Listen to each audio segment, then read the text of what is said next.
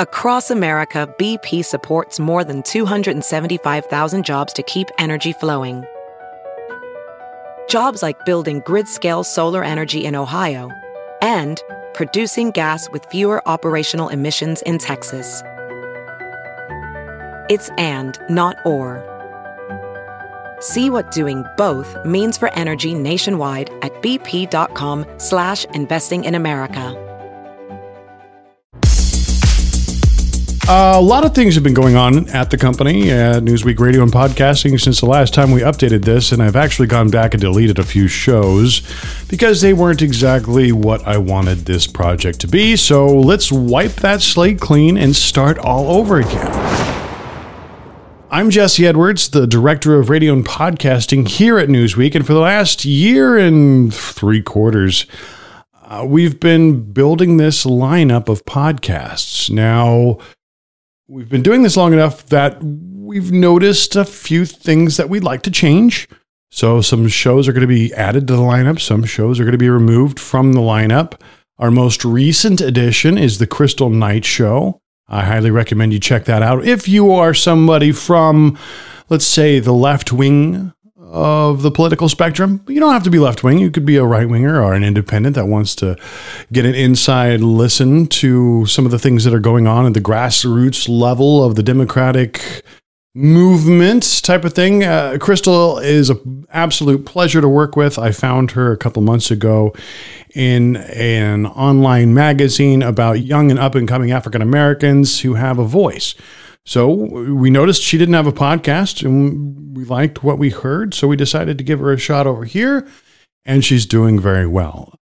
Another note in programming is that Celeste Headley has left the Debate podcast. For reasons we're not going to get into here, we wish her the best of luck in her future adventures as Andrew Tallman takes the helm solo. Batya Ungar-Sargon has actually filled in a couple times in the past couple of weeks, which has been tremendous having her presence back on the show. But for the meantime, Andrew's hosting solo, and he's very good at it. We will be looking for a permanent replacement for Celeste in the near future. Someone else who is no longer with the company is Maura Curry. She's moved on to other things, and we wish her the best of luck as well. One other program that is going to be departing is the Leisure Class with Jack Sonney. We've been doing the show for about a year, and it's been fun, but it's just time to move on, and we're going to have one more program for that show by the end of the year to kind of say goodbye and announce, you know, what Jack's going to be up to. He was the other guitar player for Dire Straits back in the 80s, and he's got a big eclectic collection of friends and authors and chefs and musicians that he likes to talk to, and it's a very warm and entertaining program. But right now, it's just time for Newsweek and the Leisure Class to part ways. Like I said, there will be more changes coming to the lineup, new shows coming, some shows leaving. But this show, Newsweek Radio, is going to continue on with occasional updates and interviews with people inside and outside of Newsweek. Think, humans in New York. I'm going to start talking to people one-on-one about their lives and their spiritual and political philosophies. Just, I don't want to bottleneck the show. I'm just going to be talking to interesting people and giving updates. But stay tuned for a lot of that. There's something else I wanted to talk about while I have your attention here briefly. It's something that's been on my mind constantly in the last, almost 2 years since I've been working with Newsweek to produce this lineup. The unofficial or possibly official motto of Newsweek is the freedom to disagree. And it's something I've taken to heart, something I've taken very seriously, because I believe there's an undeniable power and truth to the very existence of this phrase and concept. The freedom to disagree is actually something we need most in this country. I won't say now more than ever, because everyone should know that we've faced much darker times in this country. Perhaps not as complicated, but much darker. With all the polarization and the entrenched ideologies and inflated egos exacerbated by social media, the one thing that I think that sane, rational, normal, everyday Americans are interested in is just cooling down the conversation. Not feeling so damn threatened by other people's points of view.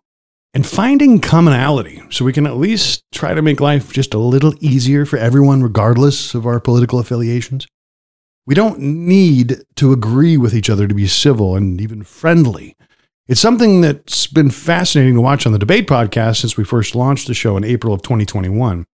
It never seems to matter if we match a conservative against a liberal, or a liberal against a liberal, a libertarian against a conservative, because the conversation, good conversation, should always be a little bit unpredictable. Some of the biggest arguments we've encountered on the show have been between people who agree with each other about a specific problem or about everything. They just don't agree on the solution. I mean, look at political debates. Aren't things just a little more interesting when liberals are attacking other libs and conservatives attacking other conservatives? That's when the real sparks start flying. Insiders know that the secrets of their own kind are far more outrageous than anything the opposition can bring against them. But conversation is king, and as long as you have a room full of somewhat intelligent and media-savvy people that don't get easily offended, you should be able to have an interesting dialogue about almost anything that'll hold an audience's attention.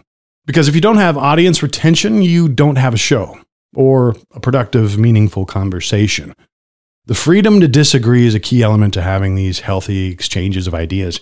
But it's become extremely clear to me over these past few months that not everybody is willing to embrace this philosophy. It's a type of wokeism that's coming from both the far left and the far right. It's this notion that the other side is actually the enemy and that they can never be trusted, they should never be listened to, or have a seat at the table.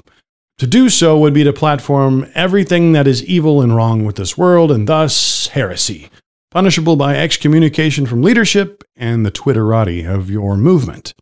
Sometimes we should banish the most extreme characters from the dialogue.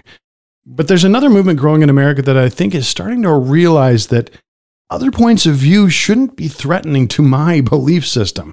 The only way your perspective on any given reasonable topic could truly offend me is if I had very little, if any, security in my own belief system.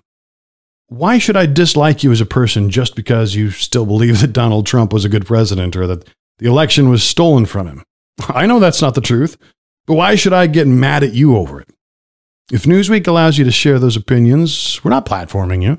We're platforming freedom, the freedom to voice your concerns, to share your opinions, the freedom to say crazy things that people are going to say whether you like it or not anyway. There's a huge difference between I don't agree with what you're saying and you can't say that. And I'm grateful to work at a company that believes in the freedom to disagree, truly. Those are just some thoughts. Keep an eye out for a new show every couple of weeks, and I look forward to bringing you some interesting guests, and I'll be sure to keep you updated on everything happening here at Newsweek Radio and Podcasting. Until next time, I'm Jesse Edwards.